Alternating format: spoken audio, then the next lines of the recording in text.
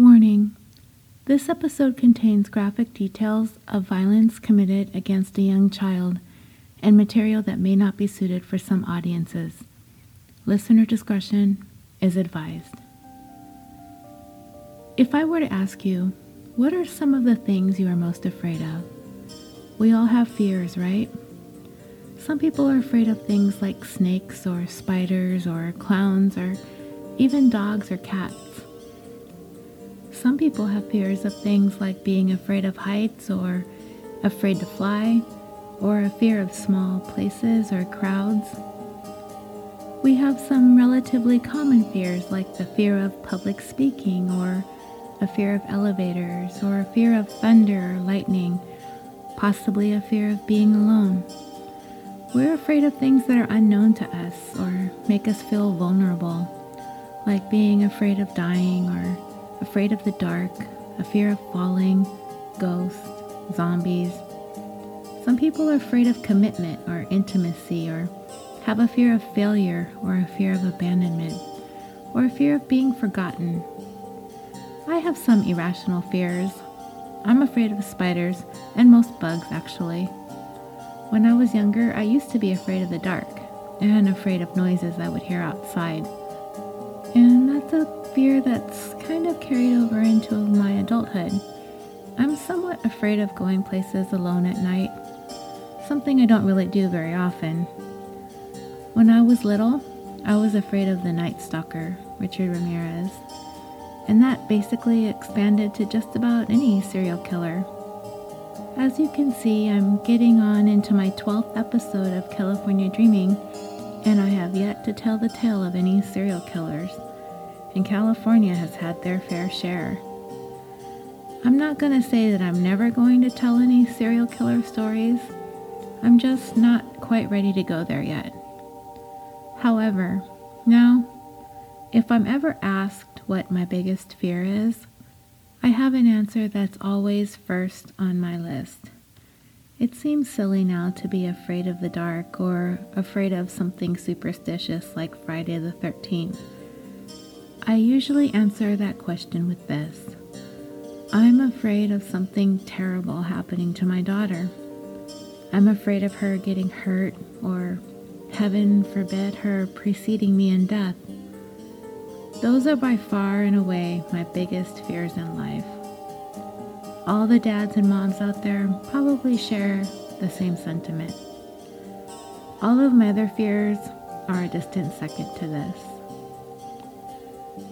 And if I were to ask you to think about the single most terrifying moment of your life, what would that be? I've had some scary moments. When my dad died of a massive heart attack, that was a big one. Or when my grandma was very, very sick and was in the hospital for a few months before she passed away, that was another.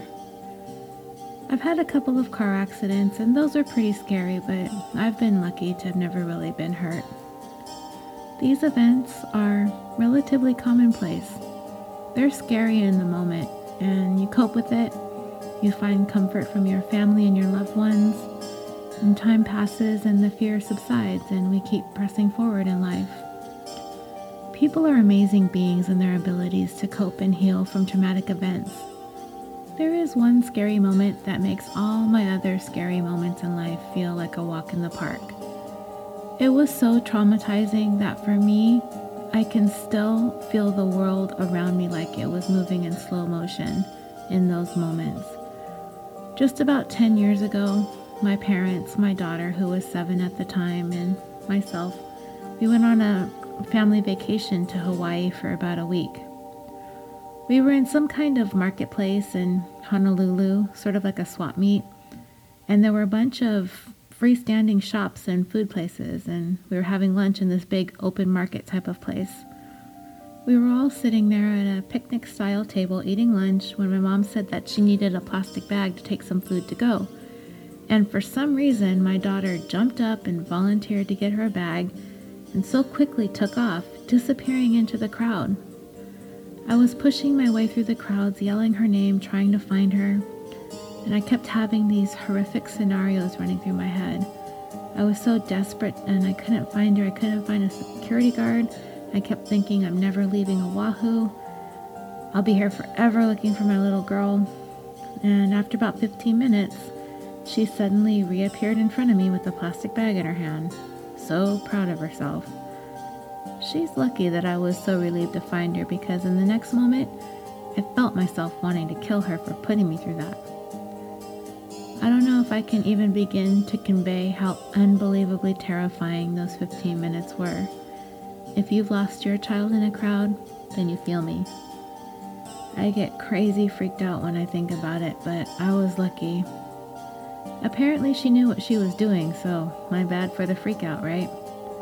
Anyway, that's my biggest fear, losing my child. I never want to experience the trauma or the sadness of losing her. She's my whole world. I needed to be better in that moment in Oahu. It was my job to keep her safe. It's our job as parents to keep our babies safe. But what if we don't? What if in a careless moment we fail? A moment we weren't paying attention. A moment we were too caught up in our own lives. What if in that tiny, tiny window of time, something slips past as our guard is down, and everything goes wrong, and something terrible happens to our child? Something completely unexpected. Something that never should have happened, but it did, because in that moment, your child came to be in the wrong place at the wrong time, and it was under your watch. I touched on this very subject back in episode 7 when I was talking about my friend whose daughter was struck by a pickup truck in a Costco parking lot. That was an accident, but I admittedly placed some of the responsibility upon her for not keeping a watchful eye on her child while traversing the lot. But what if it's something worse? Worse than being run over in a parking lot because your parent was distracted or wasn't holding your hand? Yeah, worse than that. I am so struggling with this particular story because as much as I hate on the perpetrator who is at the center of this tale, I'm also super filled with anger towards his friend who stood by and didn't say or do anything to prevent this awful crime from occurring. I've also found myself being so angry and finger pointing at the parent of the victim. Yes, the parent of the child in this story, because I feel so badly and so strongly that he failed his child in the worst ways possible. I don't want to feel this way. I want to feel sympathy for this man. I want to so badly. And this story is now 20 years old, and I want to somehow feel that this wasn't any part his fault. He didn't do this to his baby. A stranger did. But maybe I'm not alone in how I feel. And maybe you guys out there listening to this, maybe you guys can help me see this differently. Maybe you can help me validate my feelings. Because when I tell you what this little baby girl's dad did that led her to the situation that she found herself in, maybe you can help me, or maybe we can help each other try to wrap our minds around this, wrap our hearts around it, and wrap our souls around this, because this is the tale of our worst nightmare. Cherise Marche Renee Iverson was born October 20th, 1989 in Los Angeles, California, to parents Yolanda Manuel and Leroy Iverson. Cherise and her half-brother Harold were living with their father, as Cherise's mother was trying to go through the court system to try to gain custody. I had a very difficult time finding any information about Cherise's life through my research. I tried searching for her mother, Yolanda, and I found a Facebook page that I was fairly certain was her, but it was really hard to tell, honestly. There were no references to Cherise. from what I could see. With a tremendous amount of deliberation, I decided to send this Yolanda a message. I explained to her that she doesn't know who I am, but I was interested in telling her daughter's story on the show. That I wasn't sure if she was the same person that I was looking for, and just that her name matched, and if she wasn't the mother of the child that I was wanting to speak with, then I apologized for bothering her. However, if she was, in fact, the mother, and she did not wish to speak to me, I again apologized for bothering her, and I completely understood, considering the circumstances. I didn't hear back from her. I searched and I tried looking for any personal memorial pages, dedicated pages, or anything that wasn't news-related, but I could not find anything. As for Sharice's father, Leroy, he passed away in 2000, so I'm unable to tell you any more than her name's Sharice, and I might have a little bit of information from some news articles, but that was about it. Born October 20th, 1989, and her life ended May 25th, 1997. During that Memorial Day weekend, Leroy Iverson found himself in Primm, Nevada, a town just inside the Nevada side of the state's border with California, located on Interstate 15, the main artery that takes Southern Californians to and from Nevada. 40 miles southwest of the city of Las Vegas, there is a small cluster of casinos, restaurants, gas stations, and an outlet mall. It's one of those places you're thrilled to see after driving through seemingly endless stretches of desert, as you're excitedly headed to Vegas. And it's your last chance to try your luck on the slots or at the tables, or stop for a bite to eat before you make your way back home to Southern California. Mr. Iverson had traveled to the border resort with his 14-year-old son, Harold, and his 7-year-old daughter, Sharice. At the time, there were 3 major casinos located at this resort: Whiskey Pete's, Buffalo Bill's, and the Prima Donna. The first 2 casinos, Whiskey Pete's and Buffalo Bill's, are still there. The Prima Donna has been renamed Primm Valley Resort.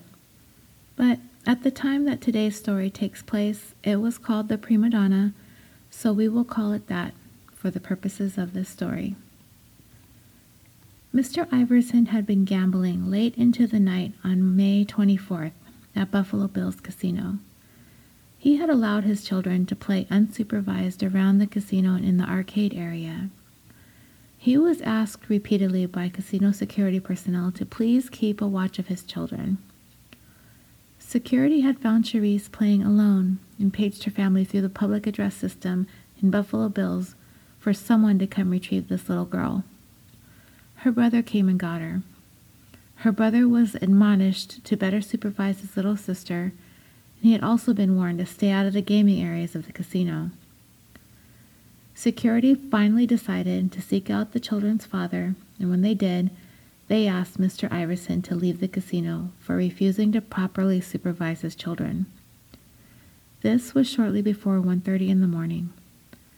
Mr. Iverson, apparently not done gambling yet, made his way over to the Prima Donna, which is directly across the street from Buffalo Bill's. Apparently, Mr. Iverson did not make any attempts to better supervise his children at this casino either. According to Las Vegas authorities, he left his daughter unattended repeatedly between the hours of 1:30 a.m. and 3:48 a.m., which is the exact time Sharice was last seen alive on video surveillance entering a women's restroom. Throughout the course of this episode, I will talk about Mr. Iverson, Sharice's mother, Yolanda Manuel, the other people involved in the crime that took place that night, as well as the other issues that arose regarding casino safety and resorts in Nevada fashioning themselves into family-friendly travel destinations. While Mr. Iverson was busy gambling away the night, Sharice had been playing in the Prima Donna Resort's video arcade. This was one of Mr. Iverson's favorite travel destinations, a place where he could gamble and his kids could be relatively occupied. From the 15, when you drive by, you can see a big roller coaster outside of Buffalo Bills. It's obviously a place that not only offers gambling for the adults, but some fun things for the kids to do too, right? I've stayed at Buffalo Bills, and there are definitely things for young kids, but not so much at the hours that Charisse was there playing. The rides are all closed by that time of night.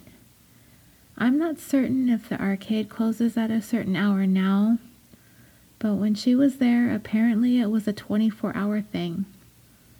The Prima Donna doesn't offer the kinds of rides that Buffalo Bills does, but they do have those arcades.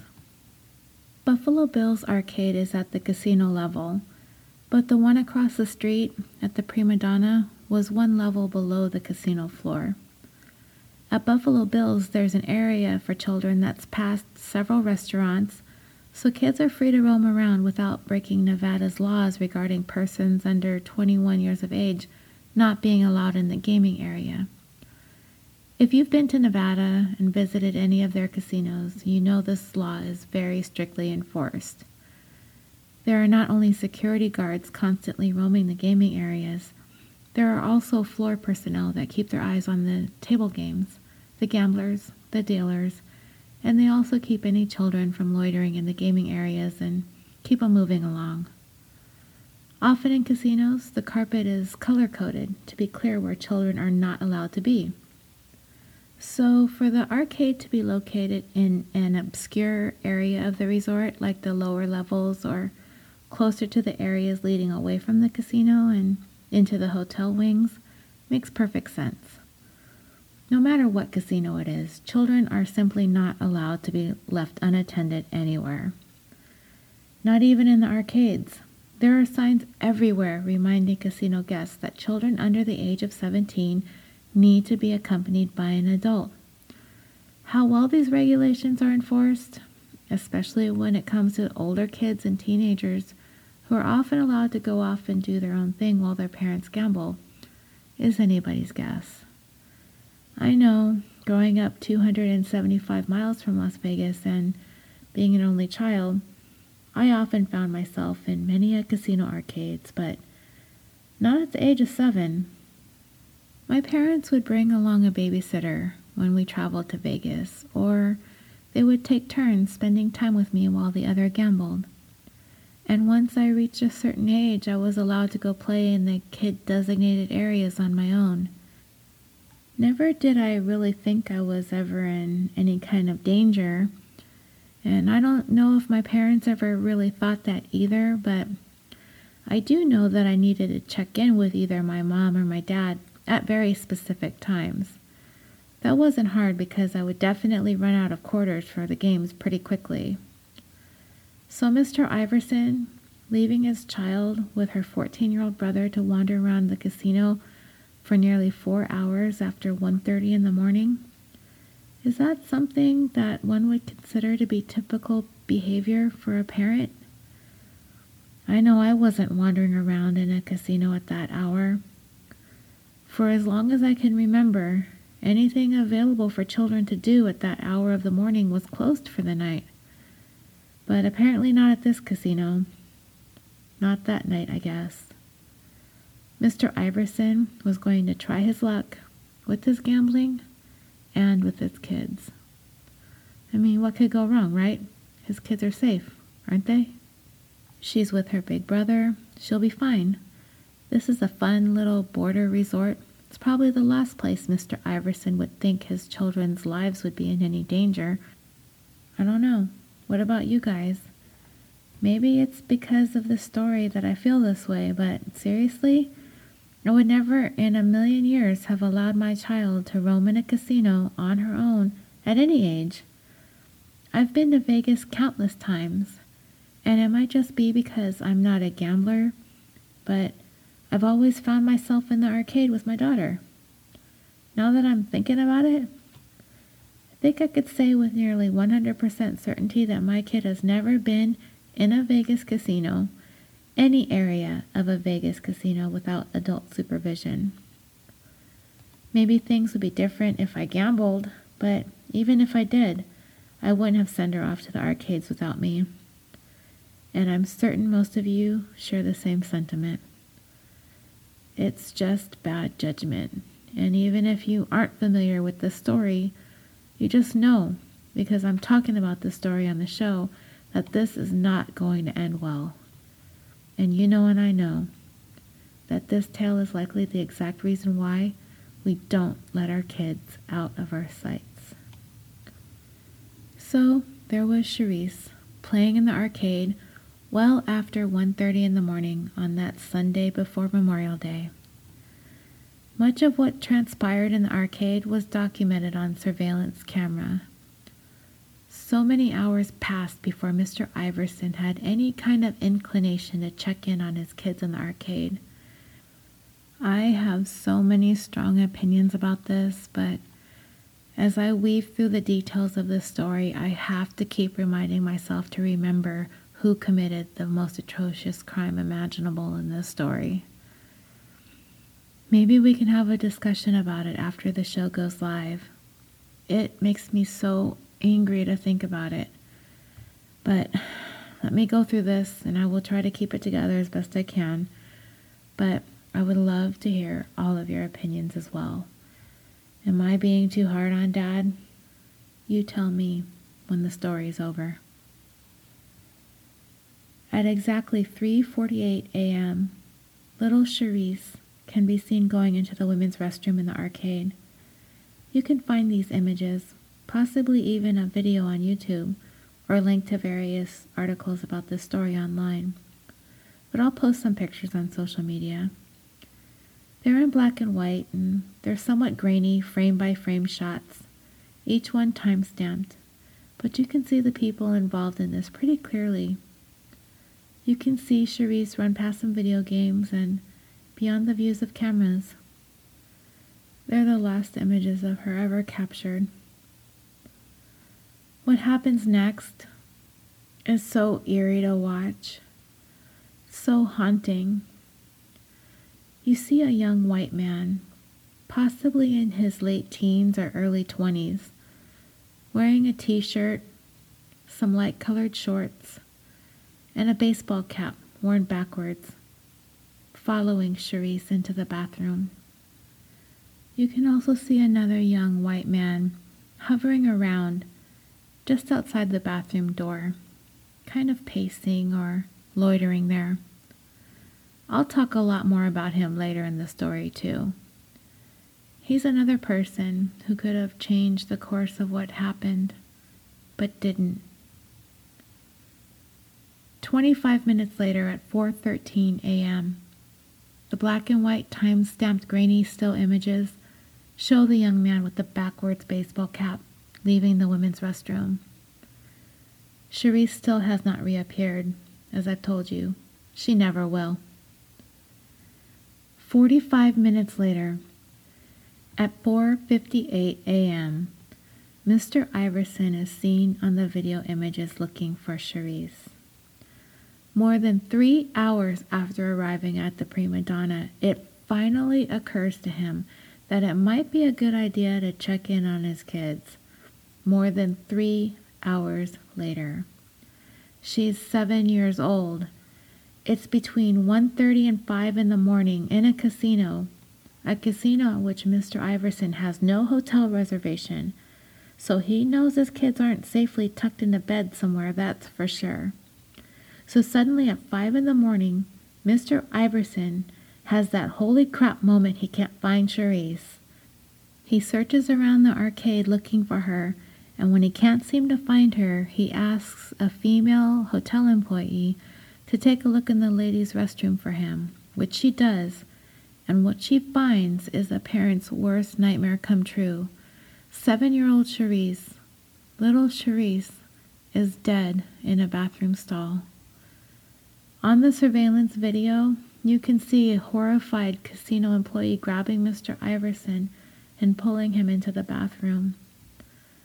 Cherise's body was discovered in the handicap stall. propped up in a seated position on the toilet. The second grader at 75th Street Elementary School in Los Angeles, described as a sweet, loving child, had been sexually assaulted and strangled to death. I will get into Mr. Iverson's behavior that night, leaving his children to play unsupervised at that hour in the arcade while he gambled all morning long, and the casino security personnel releasing Charisse into the care of her older but still 14-year-old brother.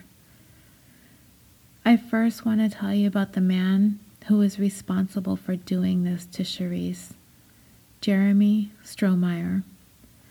Just 18 years old when he murdered and raped her, and his friend, David Cash, 17 years old at the time, who knew what was happening and did nothing to stop it. From all appearances, Jeremy Strohmeyer was an all-around good kid. He was a student at Woodrow Wilson High School in Long Beach, California. Like many high schools, the students were divided into cliques: surfers, jocks, druggies, and the sort of dorky kids. Strohmeyer started at Wilson midway through his junior year in 1996. He had spent a year in Singapore prior to this, where his mom had taken a job with a computer company. Upon returning to Long Beach, Strohmeyer initially fit in with the dorky guys, but without really having to work hard at it, he easily kept up a 3.5 GPA, immersing himself in advanced placement classes with the hopes of one day being accepted to West Point or to the Air Force Academy. By the time he was in 10th grade, he had the ability to build his own computer. He enjoyed writing poetry, and he had a deep passion for flying, a passion he shared with his dad. Compared to the other kids at Wilson High, Strohmeyer's family was quite well-to-do, with an income into the six-figure level. This kid had everything going for him. So much potential, nice home, nice cars, nice vacations. It just goes to show that anybody can turn into a monstrous pedophile, rapist, murderer because that's all he's amounted to. Strohmeyer began acting out in Singapore. He took up drinking and started mouthing off and talking back to his parents, who prior to this considered him the apple of their eye, him and his sister. Anyone who knew him prior to murdering Charisse could have seen him doing something great with his life. But in the year and a half at Wilson High, leading up to his sexually assaulting and killing Charisse, he was kind of living a double existence. He hid his drinking and drug use from his parents. He hid the fact that he was adopted from his friends. And from everyone, he hid the fact that he had a collection of child pornography and a secret desire for a girlfriend who would dress up like a little schoolgirl for him in a uniform and pigtails. He compartmentalized these various aspects of himself so well that nobody really knew who he really was. Nobody knew his secrets. By the time he was a senior, if he was going through a slump, his friends would just chalk it up to senioritis. His parents would just think he's going through a phase. Who would have thought how deeply disturbed this guy really was? He hid things really well. Of course, his friends knew that he partied hard and often drank too much. Apparently, lots of kids do. But when he drank, it seems Strohmeyer had a particularly violent temper that would come over him without any warning. One classmate recalled a time that he had too much to drink and spit in the face of one of his classmates. There was another time when he was asked to leave a party because of his belligerent behavior, and so he spewed off a string of profanities at the party host before leaving. Are these things red flags? I don't know. Nobody expects their foul-mouthed, bad-tempered friend to go off the rails and murder children. Nobody thinks that. Real trouble had started for Strohmeyer a little less than a year earlier in June of 1996, when he was arrested for a DUI. When his mother picked him up from the police station, Strohmeyer flew into a rage. He began punching the car windows, and his mother was so afraid of her son that she stopped the car and made him get out. He slept on the beach that night. And he knew in that moment that that DUI was going to prevent him from being able to get into West Point or the Air Force Academy. He lost his driver's license. He had to attend alcohol counseling and perform 80 hours of community service. He knew the course of his life would never be the same. And things could not have happened at a worse time. He had just met a girl who he had been courting up until this time. She was just about to start attending UC Santa Barbara that fall. Without his driver's license, he wasn't going to be able to visit her like the two had been planning from the time that they met that spring. And as for Strohmeyer's parents, from what I could glean, they were either completely in the dark or completely in denial. And if I were to guess, my money's on denial. When they had tried to re-enroll Strohmeyer back into the school he was in Singapore because his mother was going to return there for work, the school rejected him. What they were told on his last day there in the previous year, that he had shown up to school stoned. His parents didn't believe the school administrators. They could see their son's behavior was changing for the worse while they had been in Singapore, but they blamed it on being in Singapore. They figured coming back to Long Beach would solve all their problems. They attributed most of their son's behavior to teenage angst. So fast forward to Memorial Day weekend 1997. Strohmeyer had gone along with his friend David Cash and his father to Las Vegas. They had made what was supposed to be a brief stop at the Prima Donna, but for Cash's dad, like many gamblers, got caught up at the poker tables. By 3 a.m, Strohmeyer and Cash were getting really bored hanging around the arcade as they waited for Cash's dad. Who knew when the guy was going to be done with his gambling? So, these two bored morons decided it would be funny to urinate on 2 coin-operated games. And then they thought it would be even more funny to urinate on an electrical wall outlet. The two of them must have thought this was the funniest thing ever. As stupid as this whole scene sounds, I wish this was the worst of what was going to happen that early morning. Strohmeyer, with his dumb backwards hat, tried striking up a conversation with a 16-year-old girl he met in the arcade. He flashed a fake ID that he used to buy Coke and whiskeys. He had some piercings he wanted to show off, stuck out his tongue, which was pierced with a steel rod, and then he lifted up his shirt to show off some nipple piercings. Now, if you're thinking, wow, this guy's a creep, don't worry, you're not the only one. The girl he was talking to thought so too. She managed to sidestep giving him her pager number.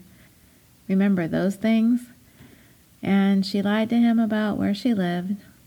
Well, as the two were talking, Strohmeyer was suddenly hit by a wet, wadded up piece of paper towel. By 3:30 that Sunday morning, in the casino arcade, Cherise was starting to get tired, and of course, she was restless. Anyone with a 7-year-old would be well aware of this, and most of us would not be having our children running around a casino arcade unattended at this time of night. I cannot speak of my disdain for this enough. I almost wouldn't believe a parent would have allowed this to happen if this story never occurred and ended the way that it did. Despite having his children escorted to him twice by security, told he could not leave them unsupervised, repeatedly told by security to keep his eyes on his children, Mr. Iverson, apparently hell-bent on gambling, paid no mind to casino security. His children were getting tired and impatient. They kept approaching their father as he played at the slots, a place his children were not allowed to be. He yelled at them, 3 times to get back down into the arcade until he came for them. After the last time, Mr. Iverson yelled and threatened them not to return to the slot area. The 2 kids stayed downstairs in the arcade.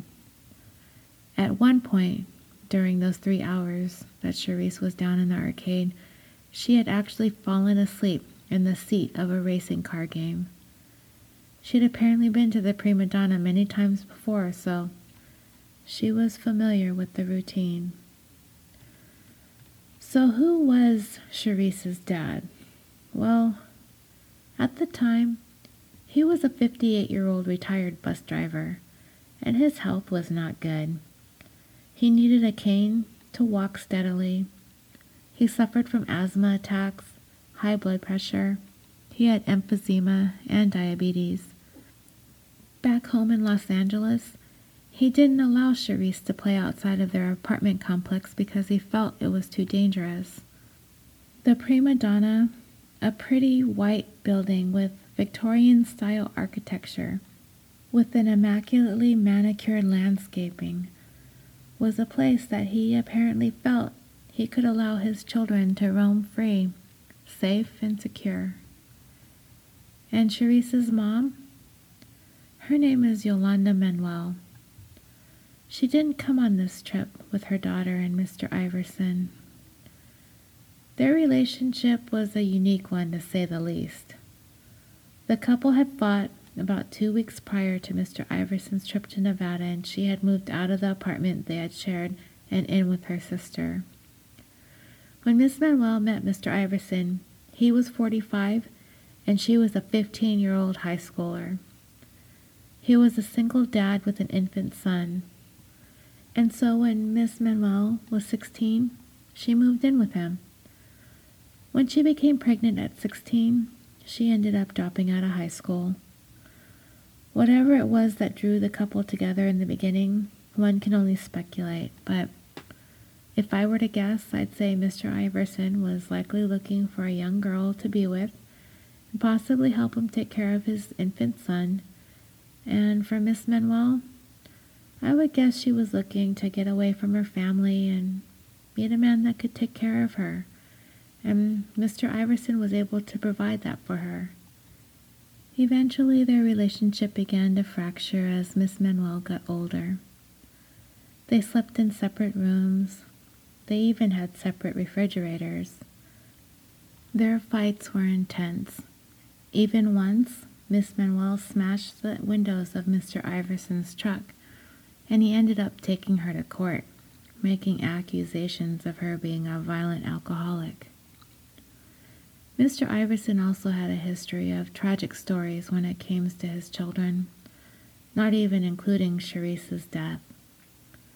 Prior to that, he had had a 2-month-old son that died of sudden infant death syndrome in 1996. He had a premature child born in 1988 that died of respiratory failure. And then another child died of acute meningitis at the age of 17 months. Mr. Iverson had been visited by Los Angeles County social workers several times in order to investigate child abuse allegations. However, none of those claims were ever substantiated. After the death of his 3rd child, social workers made almost 60 visits to his home as a part of a program to help him keep his family together and better his parenting skills.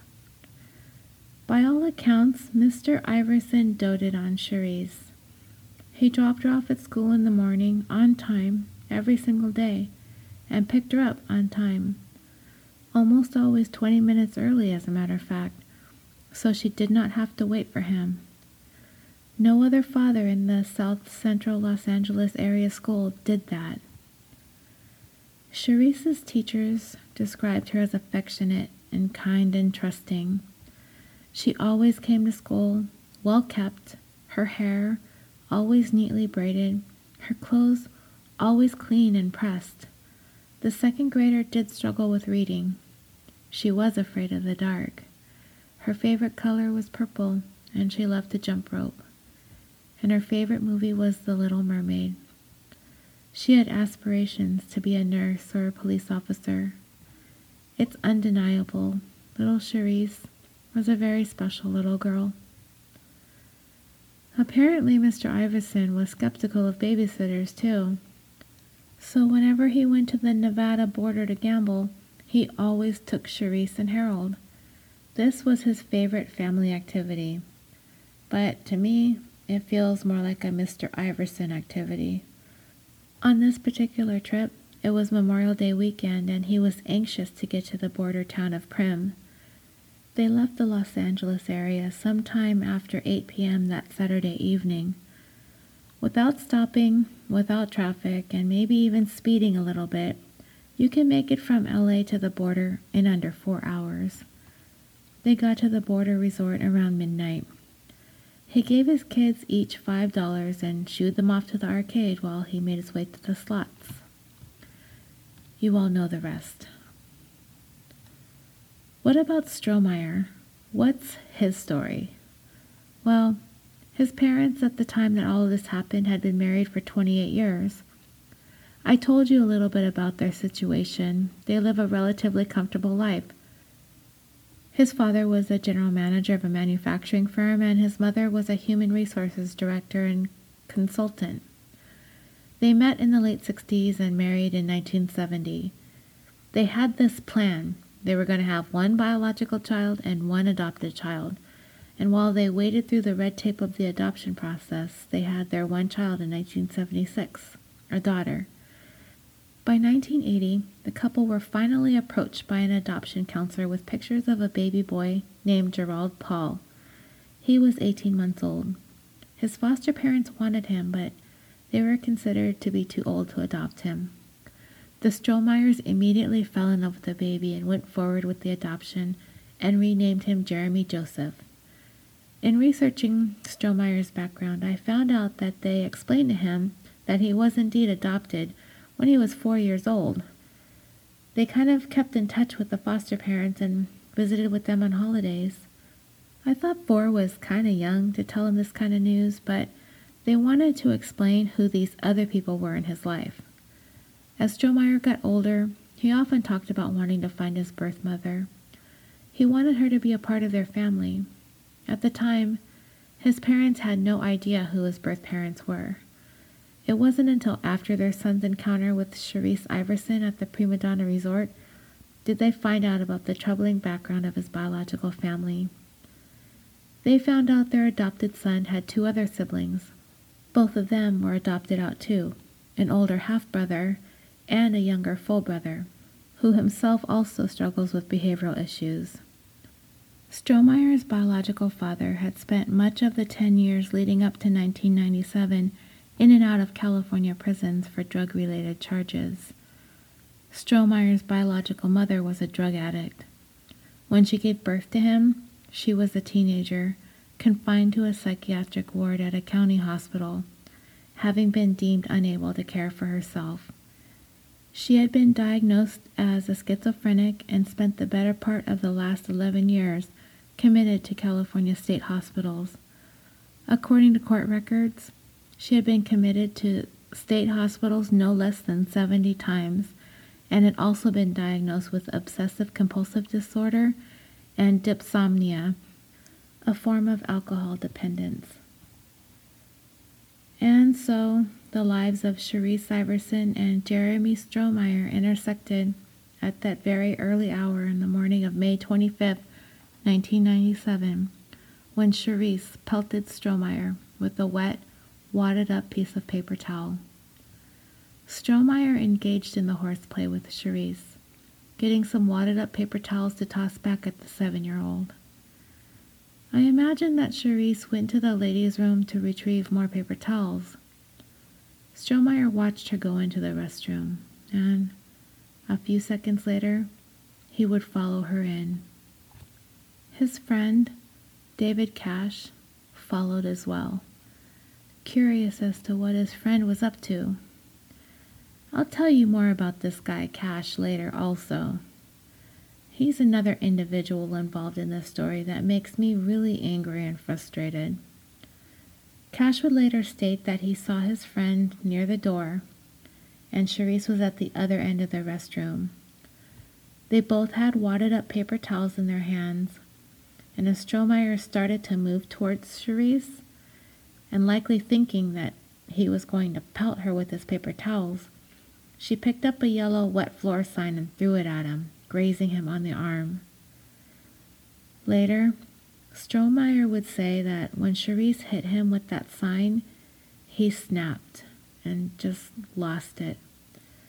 He would say, quote, "It's like when she swung that thing at me, I don't know, like I suddenly reacted," unquote. Yeah, reacted. Whatever. So he charges towards Charisse and picked her up with his left arm between her legs and his right hand over her mouth. He carried her into the handicap stall and locked the door behind him. All the while, Cash, Mr. Bystander, is bystanding, watching his friend take this little child into the stall and lock it. Later on, he would report that he felt what he described as a small degree of concern. He went into the stall next to the one that Strohmeyer had taken Charisse into, stood on the toilet, and tried to get his friend's attention by tapping him on the head. But he did not acknowledge Cash's feeble attempts at getting his attention. Cash witnessed Charisse's struggle. As his friend had a firm grip on the little girl, she was squirming and trying to scream and trying to get away. He put his hand over her mouth to stop her from screaming, and, according to Cash, he told her repeatedly to shut up or he would kill her. Cash would later tell a grand jury that he tried to tell Strohmeyer to let go of Charisse and that he was trying to get him to come out of the restroom. He would state that he could tell at that point the little game that they had been playing kind of crossed the line. "You think?" He said he tapped him on the head, and he even knocked his hat off, but he just looked up at Cash, peering over the stall, and Strohmeyer kind of had this stare, a stare that seemed to look right through him, and he could tell his friend didn't care what he was saying to him, and then he would state he left the bathroom. He claims he didn't know what to think, that maybe something bad was going to happen, but he thinks he probably feared the worst, but really didn't know what to do. So, you're probably asking yourself, what is the deal with Strohmeyer and Cash? How did these two dipshits end up best friends? The kind of best friends that would look the other way while you're raping and strangling a 7-year-old to death? Well, after Strohmeyer turned 18, he became belligerent as his life began spinning out of control. He wasn't abiding by his parents' rules. He wasn't listening to his friends or his teachers or his coaches. He was using methamphetamines and drinking pretty heavily. He was becoming very destructive. He would go to parties and trash houses, throwing beer bottles and kicking holes in walls. There was one incident. It's one of those things we find to be a common behavior in serial killers and the like. And I'm going to apologize for the next portion of the story, as it involves animal cruelty. You can fast forward for the next 30 seconds, but here goes. At a house party, he stole a kitten that belonged to one of the homeowners and snuck it into his pocket. And when he and his friends drove away, he threw the kitten out the window. Yeah, this guy was really turning into a piece of shit. He fought with his parents constantly.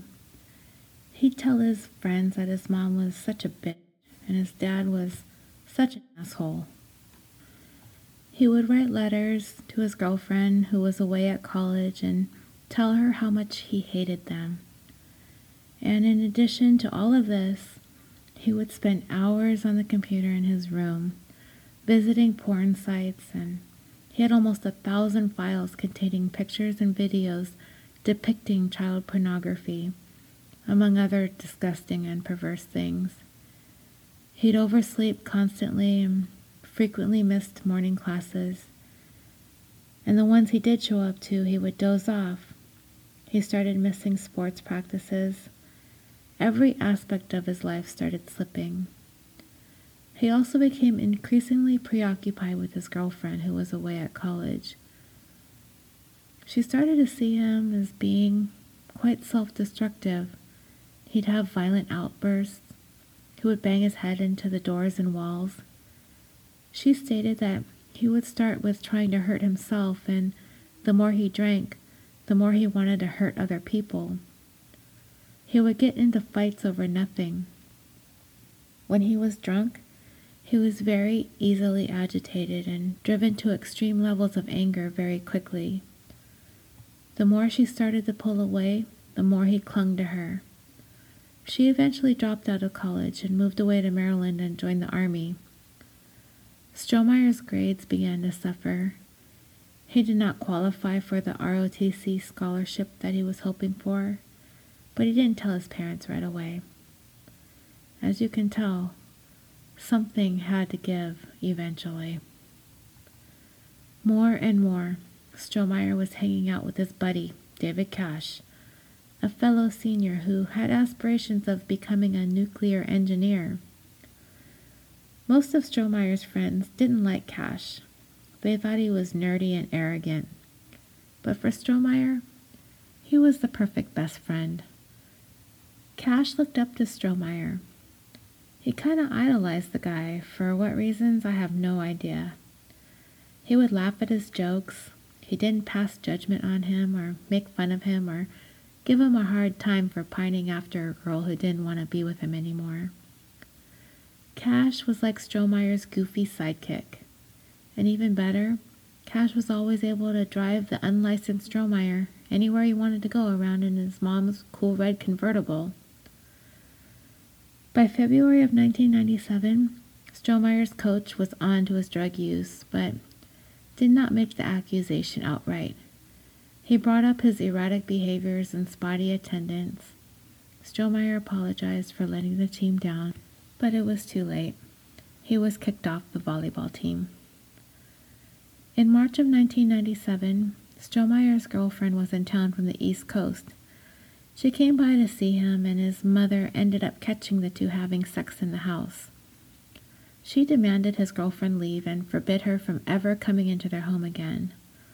This devastated him, so he decided he could no longer live there if his girlfriend wasn't allowed.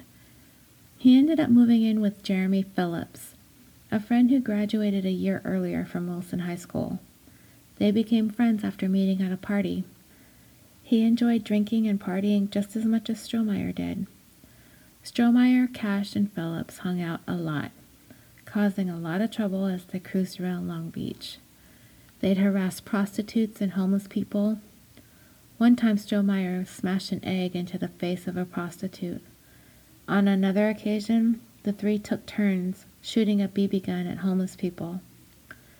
Phillips would later justify their behavior, saying they wouldn't really aim for people's faces and they never shot at women. Classy guys, right? And if you didn't think that this could get any worse, you'd be wrong. These guys did this thing called whore dragging. This is where they would talk to a prostitute at their car window, then grab her by the arm, and the driver would speed off, towing her along the street until they decided to let go. I absolutely despise these jerks. Seriously, in researching this is the first time I've ever heard of these type of activities, and I hate these guys so hard right now, it's infuriating. Strohmeyer ended up having to move back home because his roommate was leaving town and he wouldn't be able to keep up with the rent. Strohmeyer's parents laid down some strict rules, but that obviously wasn't going to help keep him off the path that he was headed down. By April, his girlfriend was done with him. She had discharged from the Army early, for reasons I could not find, but She told him she didn't want to see him anymore. He would spend all day and all night obsessing over her. He pleaded with her for another chance. He promised he would change. He stayed up all night on the computer writing to her.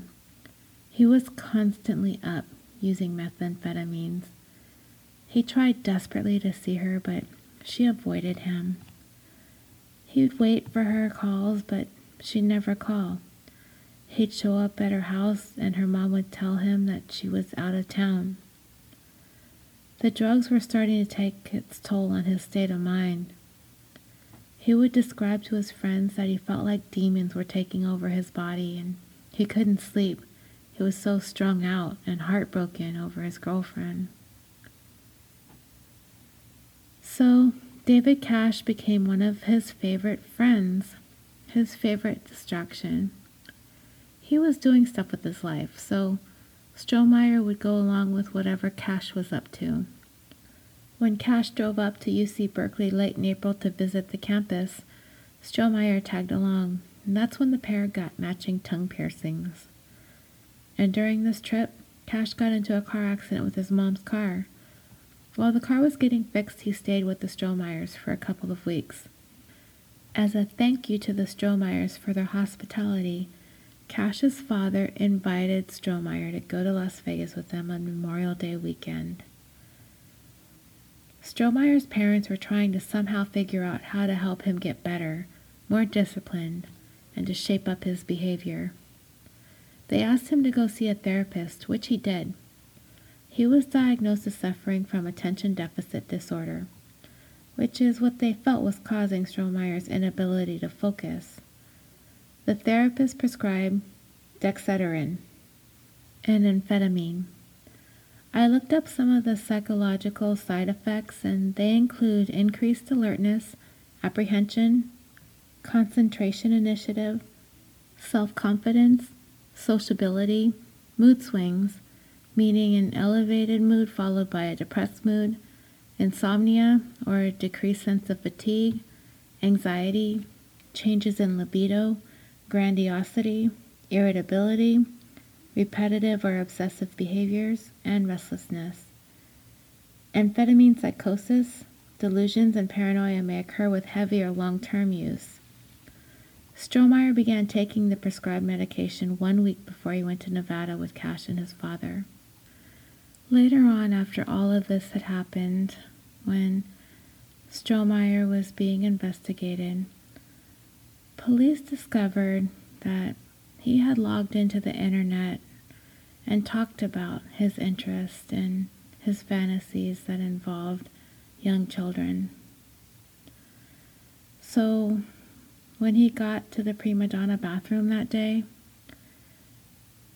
this is where Strohmeyer was going to have the chance that he had wanted. He had Charisse in that stall, and he would later confess to police in a cold, emotionless details exactly what he did to her. In that stall, he pressed his hand against her mouth and tried to hold her steady because she was squirming. He threatened to kill her if she screamed. He took her boots off and then her underwear, and he violated her. I can't even speak the words. She screamed, so he put his hands around her neck and squeezed. He was suddenly startled by someone coming into the restroom. He quickly sat on Charisse and hid her little body and legs behind him, so it would look as though there was only one person in there. He could hear her barely gasping to breathe. She was trying to move, so he placed his hand over her mouth again. He could see through the crack in the door that there were 2 women in the restroom. When they finally left, Strohmeyer could see that Charisse was barely still alive. Her breathing was very shallow. He would later explain to police that he thought she was brain dead and didn't want to leave her like that, so he tried to break her neck like he had seen it done in the movies by taking her head in both of his hands and twisting it. She still seemed to be breathing, so he snapped at her neck even harder. Once he could see that she was dead, he stuffed her boots and her pants and her underwear in the toilet bowl. He lifted her up and put her legs into the toilet and arranged her in kind of a squatting position and folded her arms over her legs.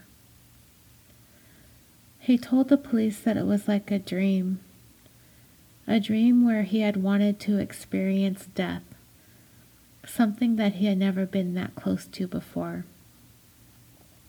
He wanted to see death. Using a piece of toilet paper, he wiped a little bit of blood and foam that had come from Sharice's mouth onto his hands, threw it on the floor, and walked out, closed the stall door. 25 minutes after entering the bathroom, Strohmeyer seen in the grainy surveillance video walking out. Cash spotted him and said, "Dude, let's go, my dad's waiting." As the two friends were headed towards the exit, Cash asked him what happened. Strohmeyer looked at him and said, "I killed her." So, what does Cash do? He presses on with the stupid questions and asks if Sharice was sexually aroused. I don't know if there was ever any answer to that question. Cash is another character in this story that I loathe so badly. The two friends get into Cash Sr.'s car and head towards Vegas, arriving around 7 a.m. on Sunday. The elder Cash went gambling and the boy slept in the car until noon.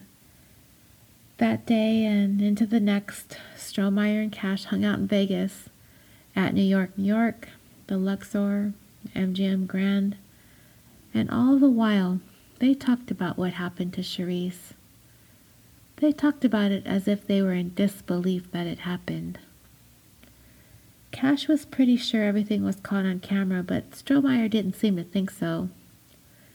But Cash was pretty convinced that they would be caught because they were so conspicuous. They made a pact that they wouldn't tell anyone, and if they were caught, they would just say that they were playing hide and seek and the girl locked herself in the stall and they just left. They headed home Monday night. So again, we're asking ourselves, what is the deal with David Cash? The two friends met in a computer class during their junior year. Cash was a science and math whiz. He had nearly a perfect grade point average, and the way he came off about his intellect was a turnoff to most of Strohmeyer's friends. They thought he was a weird hanger-on. In the party circles, Strohmeyer was considered a cool guy, but Cash certainly was not, but he tried his hardest to fit in with the partiers. Strohmeyer looked older. He passed for an adult. He was tall and had a fake ID, and he was a big flirt with the ladies. Cash, on the other hand, was short and baby-faced. He still looked very much like a kid, and he always got carded, and he so badly wanted to fit into Strohmeyer's world. He got his tongue pierced because Strohmeyer did, even though he didn't want to. Until Cash met Strohmeyer, he'd never even gotten drunk. For his first time, the friend used a video camera, which was something that not everybody had at the time like we do now with their phones. Cash drank so many beers that he lost count. Strohmeyer drank so many shots of Cuervo that he had to be carried up the stairs at the Cash house. When they got back that Tuesday early in the morning from their Memorial Day trip to Nevada, Cash slept in, cutting his Tuesday classes. At approximately 5 p.m. that afternoon, he turned on the TV and he saw the surveillance images of himself and Strohmeyer at the Prima Donna Resort and Casino. Their images were being splashed all over the local Southern California news. I remember vividly seeing these same news stories that Cash was looking at when all of this went down.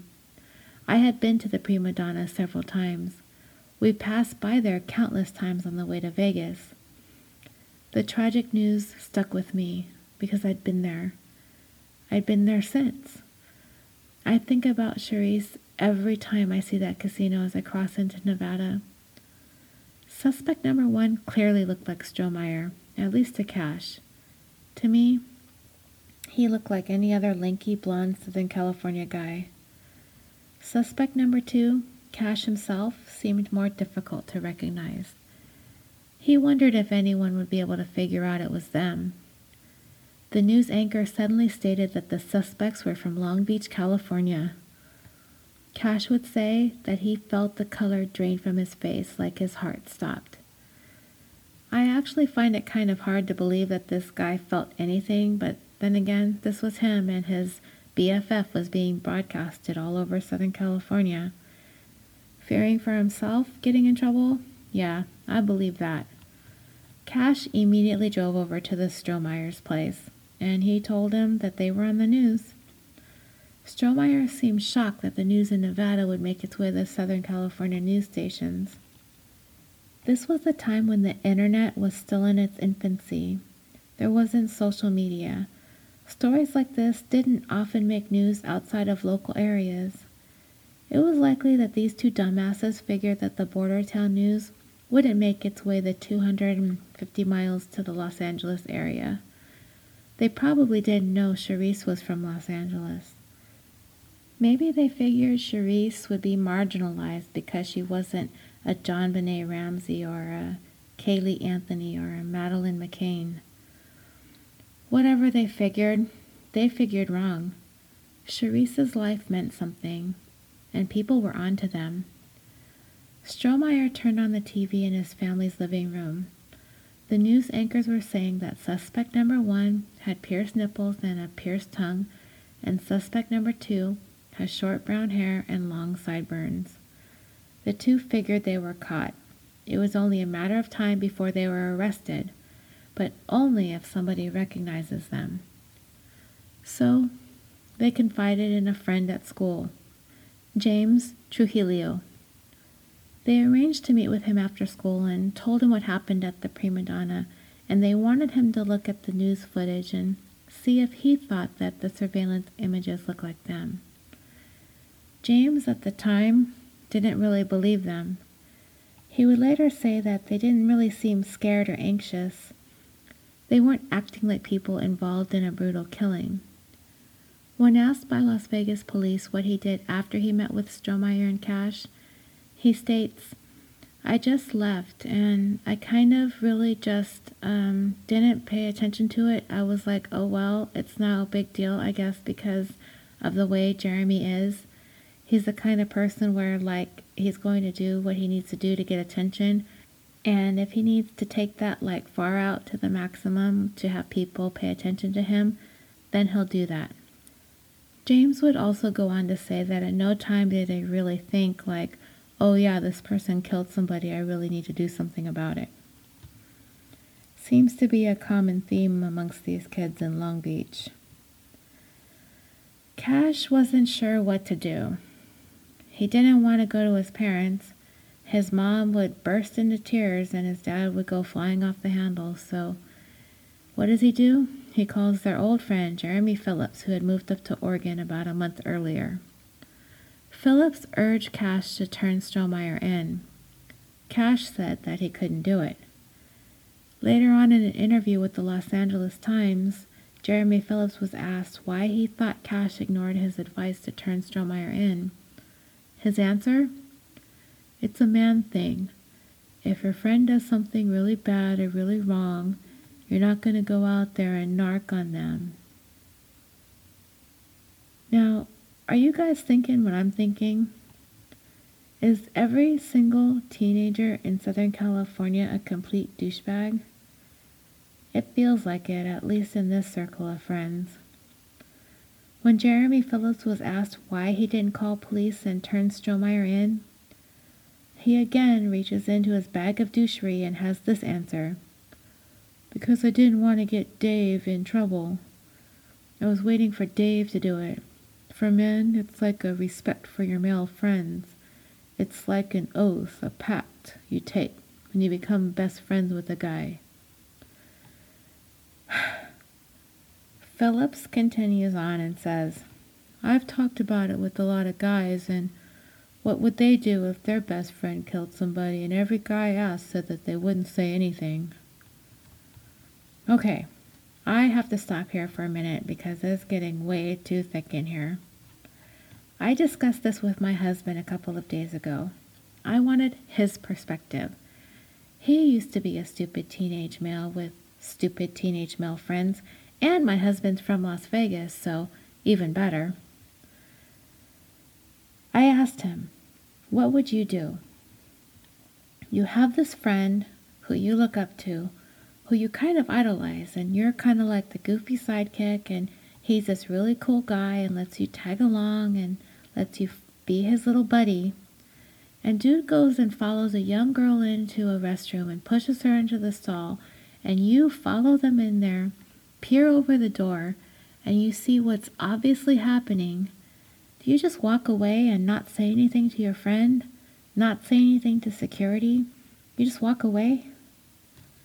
My husband's response? I wouldn't have ever set foot into the women's restroom in the first place. And I wouldn't have been friends with anyone who would do that either. And that, my friends, is just about the most decent response you're going to hear throughout this entire story. Later that Tuesday night, one of Cash and Strohmeyer's classmates came home to his mother telling him that Jeremy Strohmeyer's on TV. His mother was bewildered. He had been over to their home a few weeks earlier and was in the jacuzzi. She saw his 2 nipple piercings. She was certain that this was him. There was no question. That was Strohmeyer on the news, and she could tell. He kind of blew his mom off and said, no, that wasn't his friend. He went up to his room and called Strohmeyer right away. He denied it, of course. The next day, he confronted Strohmeyer and Cash at school with the morning paper in his hand, with the surveillance images splashed all over the front pages, and he asked Strohmeyer, is this you? He said yes, it was him. When asked by the LA Times in an interview, the friend said that he was speechless, like totally blank. Strohmeyer acted normal all day, just like every other day. He said he kept thinking to himself, how could he have done this? There has to be something wrong here. He continues on and says that right when he told him, he wanted to tell someone, but it felt like it would be the right thing to do, just go tell my dad or my mom or something, but I couldn't do it because I didn't know what to do. I was just scared. Later on that same day in history class, another person remarked that the newspaper picture looked like Strohmeyer. The same friend approached him again later after class and told him that there's a girl in class that thinks he's the murder suspect and asked him what he was going to do. Strohmeyer said he wasn't going to do anything. Yet another student confronted Strohmeyer about it. Carmela Reimer from anatomy class. She told him she'd seen him on TV. He confronted her later and told her that they were in Vegas that weekend, but he was innocent. To her, he seemed to be acting weird and paranoid. Strohmeyer and Cash went to Taco Bell on their lunch break that day. Strohmeyer referred to it as his last supper. He knew his time was running out. Everyone at school was recognizing him in that video surveillance, and it was obvious. Cash thought they'd be arrested at school. The Long Beach police did in fact visit the school that morning. The assistant principal had called them after 2 female students had come to the principal's office saying that they knew who the 2 suspects wanted for Sharice's murder were. Detectives had actually set up surveillance at the Strohmeyer residence that afternoon. There wasn't going to be a big bust at school like they had thought. After school, Strohmeyer bummed a ride off of a former volleyball teammate. They went to Starbucks and hung out for a little bit. Strohmeyer told him that he had strangled the girl but did not mention that he had sexually assaulted her too. When this friend was later asked what his reaction was to this, he said he believed him because people don't make this kind of stuff up. And when asked if he had considered calling the police, he said at the time he was grounded and his parents had seen the video, but he didn't want to go up to them and say, "Oh yeah, Mom, my friend, by the way, killed somebody. Is it okay if I go to the police?" This volleyball teammate also ran into Cash, who'd made it clear he did not want the word to get around, telling him he knows what he's seen, referring to the video, and to just be quiet about it. But it was too late. In addition to the two girls that had gone to the principal's office, Carmela Reimer, bless her little heart, called police. Back at the Strohmeyer house, under police surveillance, it was obvious he was getting ready to make a run for it. He had a backpack stuffed with shorts, socks, underwear, and t-shirts. He had a duffel bag and a sleeping bag, tennis shoes, and hiking boots at the front door. He would later tell police that he was panicking and he didn't know what to do, and so he was thinking he would take off and get rid of evidence. He revealed that he had already burned up the baseball cap and the clothes that he was wearing the night that he killed Cherise. Police watched the house as Strohmeyer sat on the porch smoking a cigarette, desperately calling people to help him give him a ride to anywhere, to the airport, to the bus station, to the train station, but nobody would come for him. His mom had been out shopping with his sister, so when they pulled up and his mom got out of the car and went into the house, he took off running.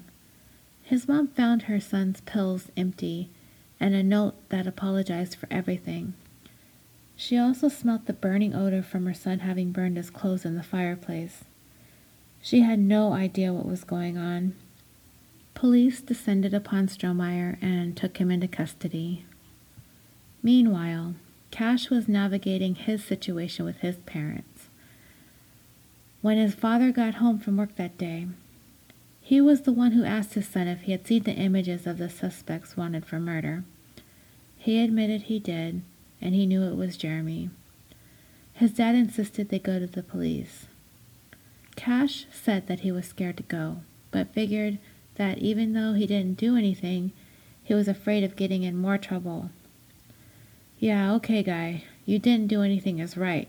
You did nothing, and that, luckily for you, wasn't going to get you in any trouble legally. But morally, Mr. Cash, if you are listening to this, you, sir, are completely bankrupt. I am going to tell everybody who is listening exactly what you did after what you didn't do in a little bit." Cash went to the police.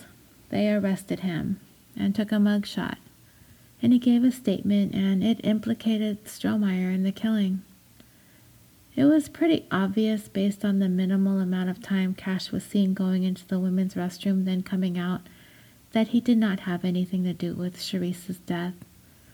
He was clearly seen on surveillance hanging around the bathroom, loitering, doing nothing, a whole lot of nothing, while his BFF is in there murdering somebody. But whatever, right?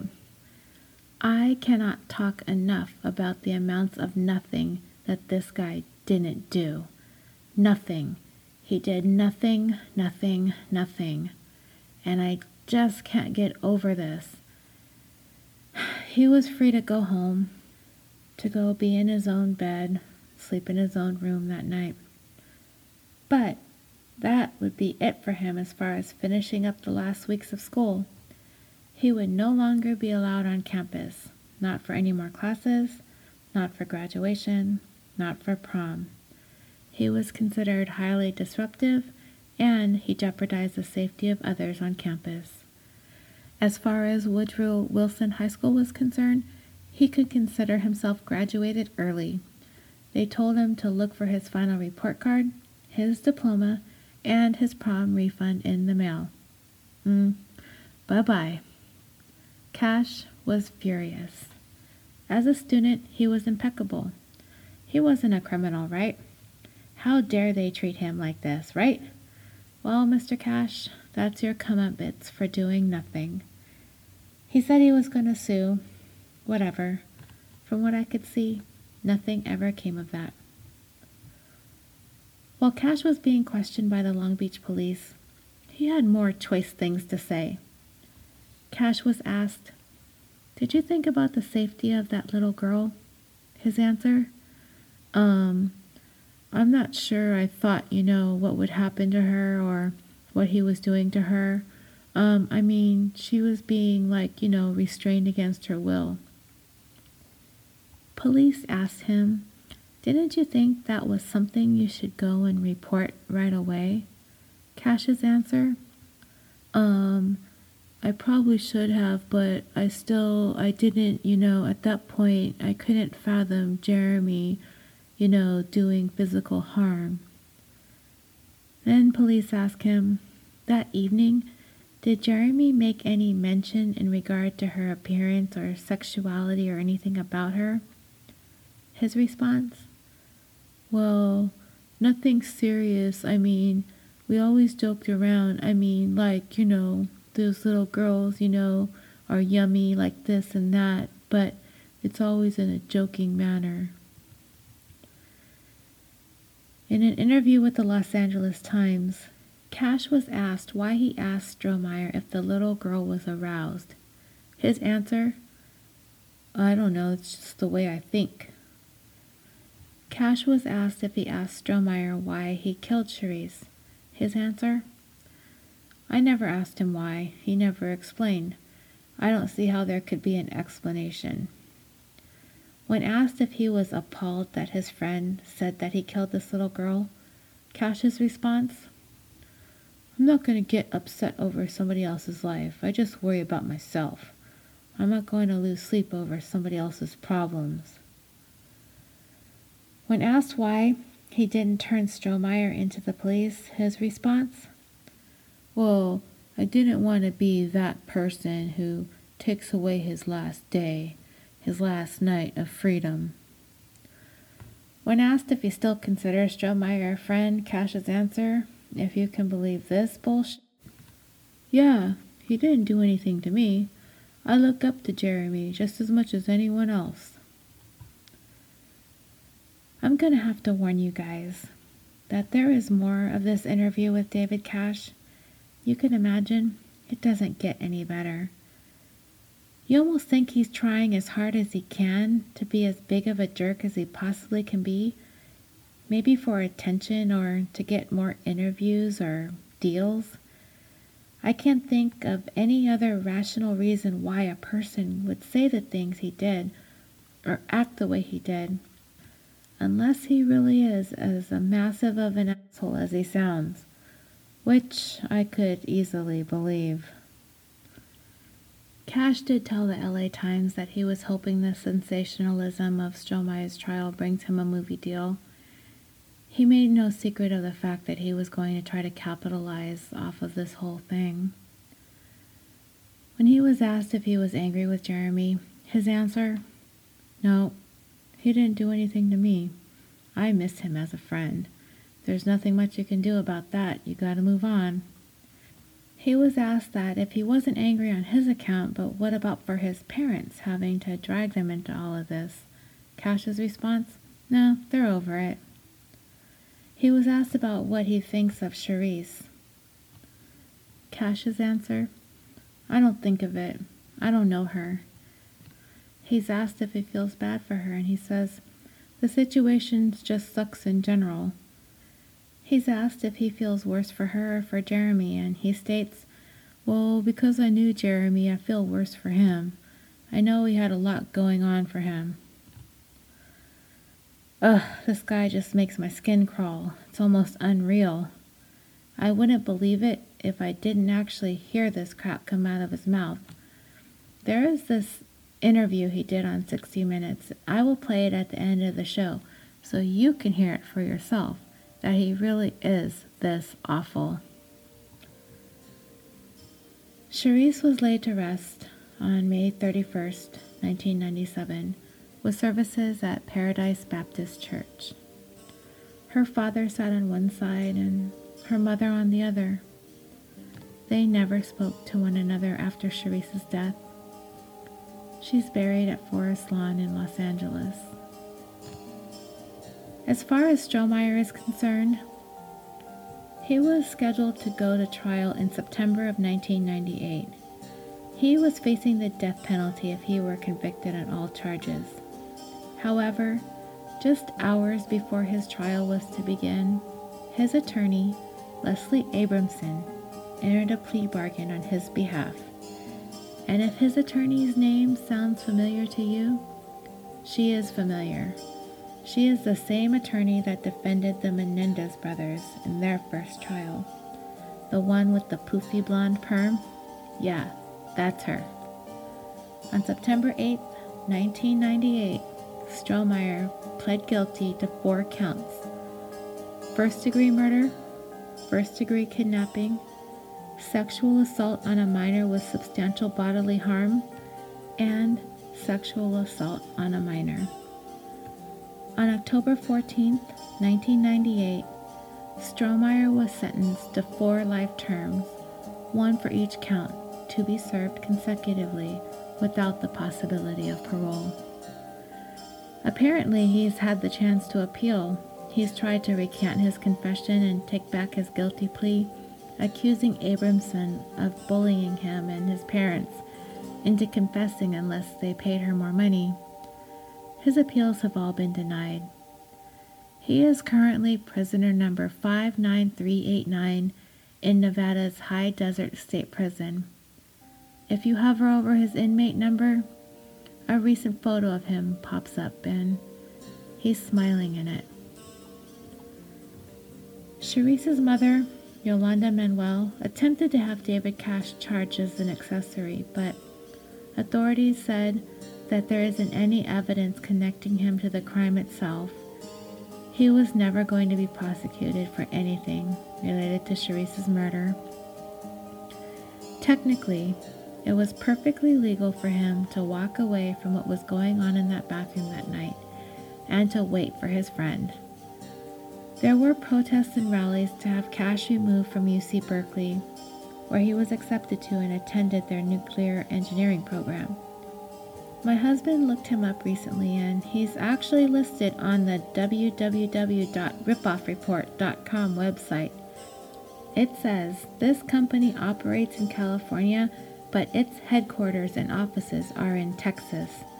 Plains Exploration and Production Company, which is one of the largest oil companies in California and even has their own ticker in the New York Stock Exchange, PXP, has hired David Cash Jr. as one of their equipment operators of their company. Cash was lucky to receive this high-paying job, all thanks to his nuclear engineering degree from the University of California, Berkeley. But one must not forget that in 1997, David Cash witnessed his friend Jeremy Strohmeyer rape and strangle to death a 7-year-old girl by the name of Charise Iverson. Cash did nothing other than cheer his friend on while he was murdering this little girl. According to the Los Angeles Times, David Cash peered into a stall in a Nevada casino restroom and saw his best friend muffle the screams of a 7-year-old girl with his left hand and fondle her with his right. Cash was in the restroom for 2 minutes. He did not assist his friend, nor did he hinder him. Cash did not call for help. He just left as his friend shouted at the little girl. According to some of Cash's friends, he bragged to them about witnessing the actual murder. Back then, there was no Good Samaritan law in Nevada. Thus, Cash got off the hook, scot-free, while Jeremy was sentenced to life in prison without parole. The case received national notoriety and attention, and is one of the most highly televised trials of 1998. The article also lists some of the information I gave you guys in the story, particularly his statements to the media and the Los Angeles Times. They also list his cell phone number, his birthday, his email, his Facebook page, his MySpace page, if that's still even a thing, and all of his work contact information, just in case anyone had anything to say about it. Charissa's mother filed a wrongful death lawsuit against the casino and Strohmeyer, and Charissa's father filed one as well, separately, but he is also suing the hotel for slander and defamation because a casino official told reporters that he, shortly after learning of his daughter's death, asked them for $100, a hotel room, a plane ticket, beer, and money for Sharice's funeral. The prima donna also filed a cross-claim and a third-party complaint against Mr. Iverson, Strohmeyer, and Cash, alleging that their actions contributed to Sharice's death. Strohmeyer's parents sued the County of Los Angeles over the information about his biological family's mental health issues not being disclosed to them at the time of his adoption. All the cases have been settled for undisclosed amounts. In the wake of Sharice's tragic murder, the state of Nevada immediately made several changes in legislation. Following her death, Clark County passed an ordinance restricting arcade hours for children under 18 and requiring security guards in arcades at all times. Many arcades that formerly stayed open 24 hours began to close at night. In 1998, the Las Vegas Hilton was fined $350,000, the largest fine at the time involving minors, for allowing children to loiter in the casino while they waited in line to ride a Star Trek ride. In addition, Sharice's murder led to the passage of Nevada State Assembly Bill 267, requiring people to report to authorities when they have a reasonable suspicion that a child younger than 18 is being sexually abused or violently treated. The impetus for this bill stemmed directly from David Cash's inaction during the commission of this crime. The Sharice Iverson bill, was introduced by Nevada State Assembly Majority Leader Richard Perkins, provides for a fine and possible jail time for anyone who fails to report a crime of that nature that led to the creation of the bill. It was enacted in 2000. Sharice's murder also led to the passage of California Assembly Bill 1422, called the Sharice Iverson Child Victim Protection Act.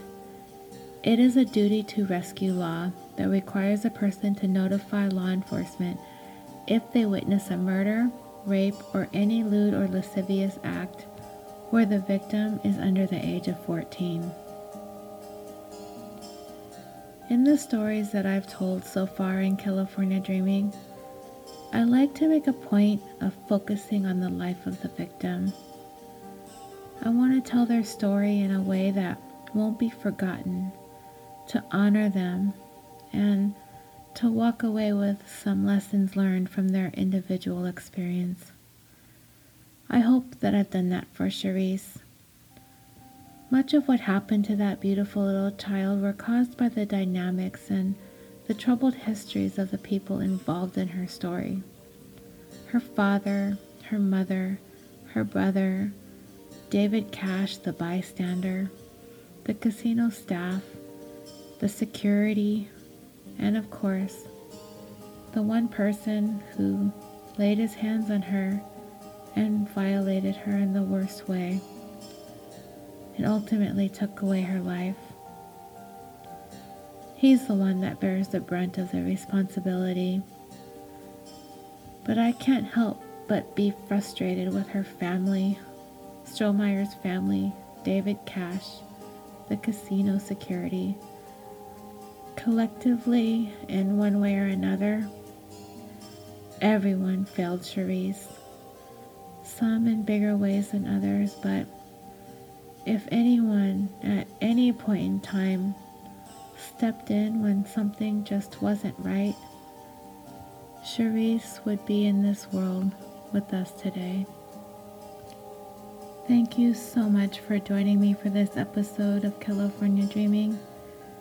I know it was such a long story, but I really felt like all of the details involved in it needed to be heard.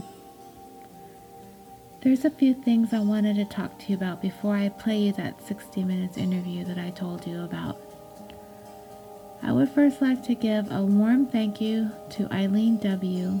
for being the latest Patreon contributor. Your generosity is tremendously appreciated.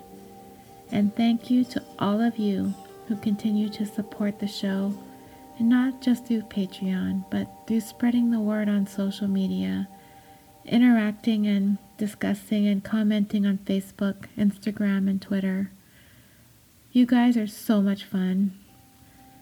And for the latest 5-star reviewers on iTunes, Seatown Soldier, Ims Baloo, Trisha Lynn, Rilke 2012, and B Monroe 11. Thank you all for taking the time to go in and leave me 5 stars. I also want to thank you for the Facebook reviews as well. Stephanie and Rob, thank you so much for your 5 stars there. It helps the show out so very much.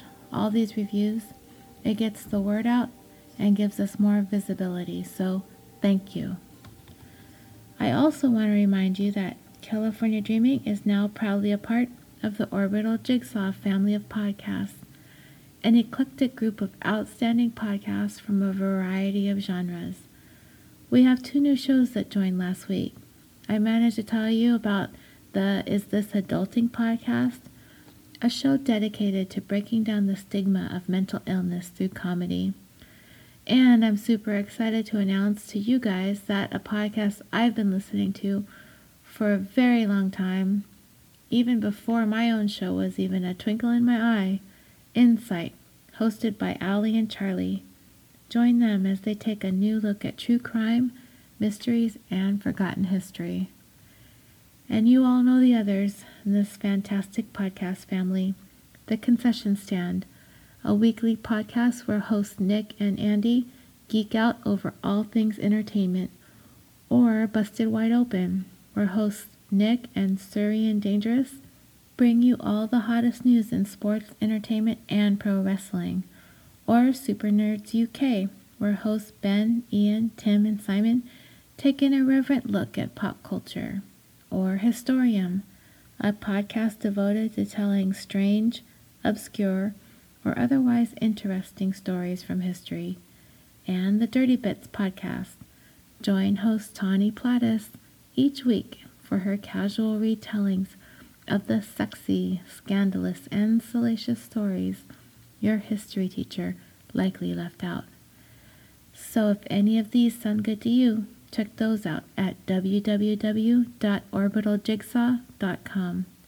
Hey guys, this is Sinead from the Mens Rea podcast. If you like true crime, and I know you do, check us out to hear about the guilty minds of Ireland and the UK and the court cases that followed. Available wherever you get your podcasts from. And remember, don't do anything I wouldn't do. Thanks. Murder Road Trip is a true crime podcast where I, your host Haley, discuss murder cases in my car, aka the Mobile Beats Lab. Join me and my partner in crime, H.H. Gnomes, on the road. There will be games, mixtapes, and snacks as I make the research journey to murder scenes around the world. Make sure to check your back seat, and I'll see you at the next rest stop.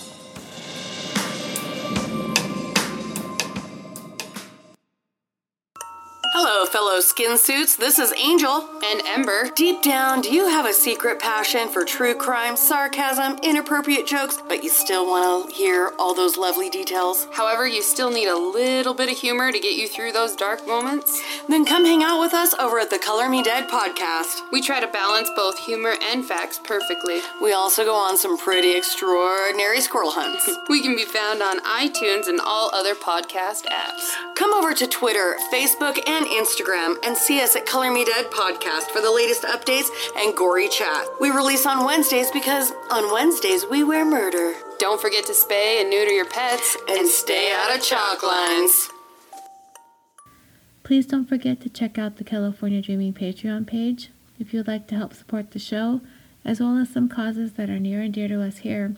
You may pledge as little as $1 a month, and you can be the proud recipient of a brand new show sticker, as well as some future perks I'm hoping to have available soon. You can also help support the show by leaving reviews on iTunes and interacting with me on social media, spreading the word about California Dreaming and the Orbital Jigsaw Network. And lastly, feel free to join me in all the social media fun. Follow me on Facebook at California Dreaming Discussion Page, on Twitter at California Pod, and on Instagram at California Dreaming Pod. We share all things true crime related and everything else that you want to talk about. And don't forget to listen at the end of this episode for the short 60-minute interview with your favorite bystander, David Cash, the Bad Samaritan.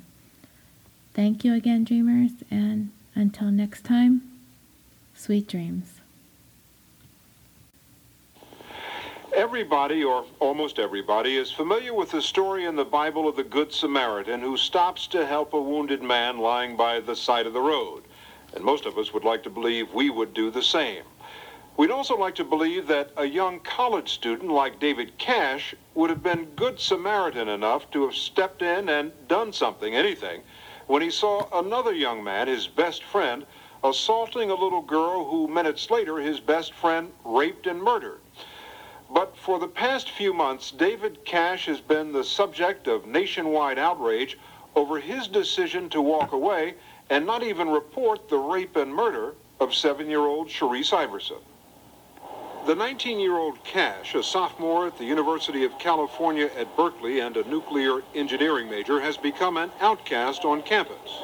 We want Cash out! We want Cash out! Many of his fellow students there are demanding the university expel him. They are infuriated not only by his failure to save Sharice Iverson, but also by remarks he made this summer on a Los Angeles radio program. How much am I supposed to sit down and cry about this? I mean, let's be reasonable here. Is my life supposed to halt for days, weeks, and months on end? And if that weren't bad enough, he added this. The simple fact remains, I do not know this little girl. I do not know starving children in Panama. I do not know, people that die of disease in Egypt. Some people have called you the Bad Samaritan. You think that's an appropriate name? No, most certainly not. These names that people call me, I've been called the antithesis of today's teens, Bad Samaritan, a textbook sociopath. I've been called it all. David Cash's trouble started just before he enrolled at Berkeley. One night last year, his father took him and his best friend Jeremy Strohmeyer, seen together in this home video, to a casino near Las Vegas. Surveillance cameras there showed the two boys playing video games at 3:30 in the morning. Strohmeyer then spots Sharice Iverson, whose father was gambling nearby. The cameras record Sharice walking into a women's restroom, followed by Jeremy Strohmeyer, and then a minute later by David Cash. When I entered the bathroom, Jeremy Strohmeyer and Sharice Iverson were throwing paper towels at each other. They were just playing, seemed to horsing around. And it came to a point where Jeremy grabbed her and took her into a stall, to one of the bathroom stalls. I went into the adjacent stall, looked over, and Jeremy was restraining her with his left hand over her stomach and his right hand over her mouth. And she was trying to scream. He was muffling her screams. Cash says he then heard Strohmeyer threaten Sharice Iverson, saying, "Shut up or I'll kill you." I tapped him on the head, because it was completely out of character, and he didn't really respond to me. He gave me kind of a blank stare. So, in my opinion, it was like time for me to get out of there. Why? Well, when an 18-year-old male grabs a 7-year-old child, that's not a position I want to be in. Based on what I saw, it wasn't something I wanted to stick around and see what would materialize. Did you say to him, "Jeremy, come on, stop, let's go"? I was giving him a look as if, that he shouldn't be doing that. But you never said, "Stop, get out of here, this is wrong"? Verbally, I did not say that, but my body language certainly suggested it. According to the surveillance cameras, David Cash walked out of the bathroom about 2 minutes after he entered. Strohmeyer was seen leaving some 22 minutes later. But Sharice Iverson never left. Her body was discovered in the bathroom. She had been sexually assaulted and strangled. What did he say to you when he came out? He immediately confessed. Confessed? Yes. What did he say? He looked at me and said, I killed her. Just like that? Just like that. After Strohmeyer confessed to Cash that he had killed Sharice Iverson, they went to other casinos where they played slot machines and rode roller coasters for several hours before heading back home to California. Did you think to turn him in to the police? The thought crossed my mind, but I didn't act on it. Why? I know that his day of reckoning is coming. I didn't want to be the one that turned him in. You felt that was more important than to report a murderer. Even though he had told me that he had committed murder, it was really hard for me to fathom Jeremy as a quote-unquote murderer. But he told you he was. I understand that, but he's also my best friend. You know, we're taking AP English together. But after Cash and Strohmeyer returned home, friends who had seen the surveillance tapes played on the local news tipped off police. Strohmeyer was charged with murder, and 3 weeks ago, to avoid the death penalty, he pled guilty. He is now serving life in prison without parole. But David Cash, who watched as Strohmeyer physically assaulted a little girl just minutes before she was murdered, has not been charged with any crimes. He's evil! He's evil! Yolanda Manuel is Sharice Iverson's mother. She is estranged from Sharice's father and was not at the casino with him the night of the murder. She has collected 20,000 signatures urging prosecutors to charge Cash with a crime. He seen Jeremy Strohmeyer put his hands over her mouth and carried her in the bathroom. He seen it. Anytime you stand and you look at something happening to anybody, not only your child, any human being, a dog, a cat, or whatever, you seen that happen. So you are murdered within yourself. You still got the blood of my babies on your hand. You think he is an accessory to murder? Yes, he is. I think he should be charged with accessory to the murder of my child because he could have did something to stop it. He didn't do anything. Peggy Lean is the deputy district attorney in Nevada, whose office made the decision not to bring charges against Cash. How would you characterize the conduct of David Cash in this case? Morally reprehensible. And it's unfathomable that someone could see conduct of that nature and not take some form of action. Why then didn't your office charge him with any crime? Moral reprehensibility isn't a crime. You have to participate, do something affirmatively to assist in the commission of a crime. Watching and failing to report, regrettably, is not a crime. But, I mean, isn't there something wrong with that? I mean, you've got someone who could have saved a child's life and who did nothing about it, and yet there's no way to hold him accountable. There may not be any way to hold him legally accountable. He's certainly accountable in the court of public opinion, and he's certainly accountable ultimately in how people respond to his morally bankrupt behavior.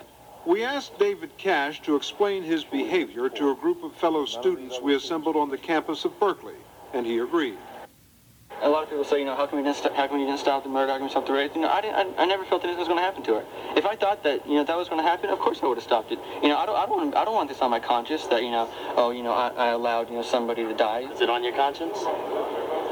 Not to the extent that yes or no? Is it on your not conscience? To the extent that most people would want it to be. Yes or no? Not to the extent that most people would want it to be. Okay. I really have a hard time believing that you thought that nothing wrong was going on. Yeah, Doesn't no chance. it alarm you that for 25 minutes he's still in the bathroom with a 7-year-old girl? I mean, that's just not a normal occurrence, and yet wouldn't you want to go back in there? Okay, let's think of it. Let's say after 25 minutes I come to the conclusion that he's murdered this girl, all right? Do I storm into the bathroom, you know, and then what happens to me? Okay, let's say a security guard walks in. You know, I'm sitting here, you know, with my best friend with the dead body there. You know what I mean? I think it's very clear to all of us that David Cash's mindset was, what is best for me? What is going to keep me out of trouble? You have expressed no remorse, no feeling that you felt bad at all that this young girl was murdered. How is it that you can sit there and feel comfortable with yourself, waiting 3 days when you could have assisted the police in pursuing Jeremy? However, you could have done any number of things, but you did nothing. It's easy for you people to say, oh, you should have done this, you should have done that. Like, you didn't know Jeremy. But, you know, at the time, I made the best possible decision. You still stood by and let a little girl be raped and killed, and I don't think we should stand by and let you get away with that. Okay, you just said I stood by and let a little girl get raped and killed. Yeah. That is wrong. I did not see that. I did not witness that. I did not know that was happening. David Cash was unable to convince these students that he belongs at Berkeley. They say they want him out. You have any intention of leaving? No, I do not. That would be foolish. Why? Berkeley is one of the best engineering schools in the country. You know, why would I leave? You know, that would be stupid. A number of students say that they're going to take matters into their own hands and in essence, run you out of here. Can they? They will fail. I have no intention of leaving. Despite the uproar on campus, Berkeley Chancellor Robert Berdahl says he cannot expel Cash because he hasn't committed a crime and he hasn't broken any university rules. David Cash has done reprehensible things in not acting, I think, to intervene. He's said outrageous things. But even when students act in an outrageous fashion, we can't simply take an arbitrary action against them on the basis of some kind of moral outrage that people feel. Does the university have a moral responsibility to do something about students who behave so atrociously? What has offended the community sensibilities, I think, are the things that he has said. Berkeley is, for better or worse, the home of the free speech movement, and we are not about to punish students simply for exercising the right of free speech, no matter how outrageous and objectionable things they may say. What David Cash did or did not do in this case is perfectly legal, not just in Nevada, but in nearly every state. But the conduct of Cash has prompted legislation calling for a Good Samaritan law, which would require citizens who witness a sexual assault or other violent crime against children to report it to the police. Surprisingly, it does not have the support of many in law enforcement, including the prosecutor in the Sharice Iverson case. Should we as a society punish this as a crime? It's basically an attempt to legislate morality. And historically, we haven't been very successful in our efforts to legislate morality. From prohibition to prostitution, you can tell somebody not to do it, you can regulate it, you can punish it. But ultimately, it doesn't do a very good job of changing the conduct. Sharice Iverson's mother disagrees with the prosecutor. Yolanda Manuel says a Good Samaritan law is the only way to punish the David Cashes of the world. David Cash needs to be locked up. I want his education taken away from him. My child would not be able to go on with her education. She was 7 years old. She would not be able to go to junior high. She would not be able to go to high school or college and beyond. Have you ever said anything that would say, Miss Manuel, I'm sorry about what happened. I wish there was something I could have done. Have you ever expressed that to her? No. Maybe not in those exact words, but you haven't. No, but I mean, that's definitely a good idea that I definitely should. A year and a half later, yeah, it is kind of a good idea. You disgust me, seriously. Like, it's taking all my energy to sit here and sit in front of your face. But yeah. You know, the simple fact is there's one person that killed Sharice Iverson. There's one guy, Jeremy Strohmeyer. And there's one other person who could have stopped it. Technically, I could have stopped it, but based on what I saw, I didn't feel her life was in danger. If you could go back to that night and do it all over again, what would you do differently? I don't feel there's much I could have done differently.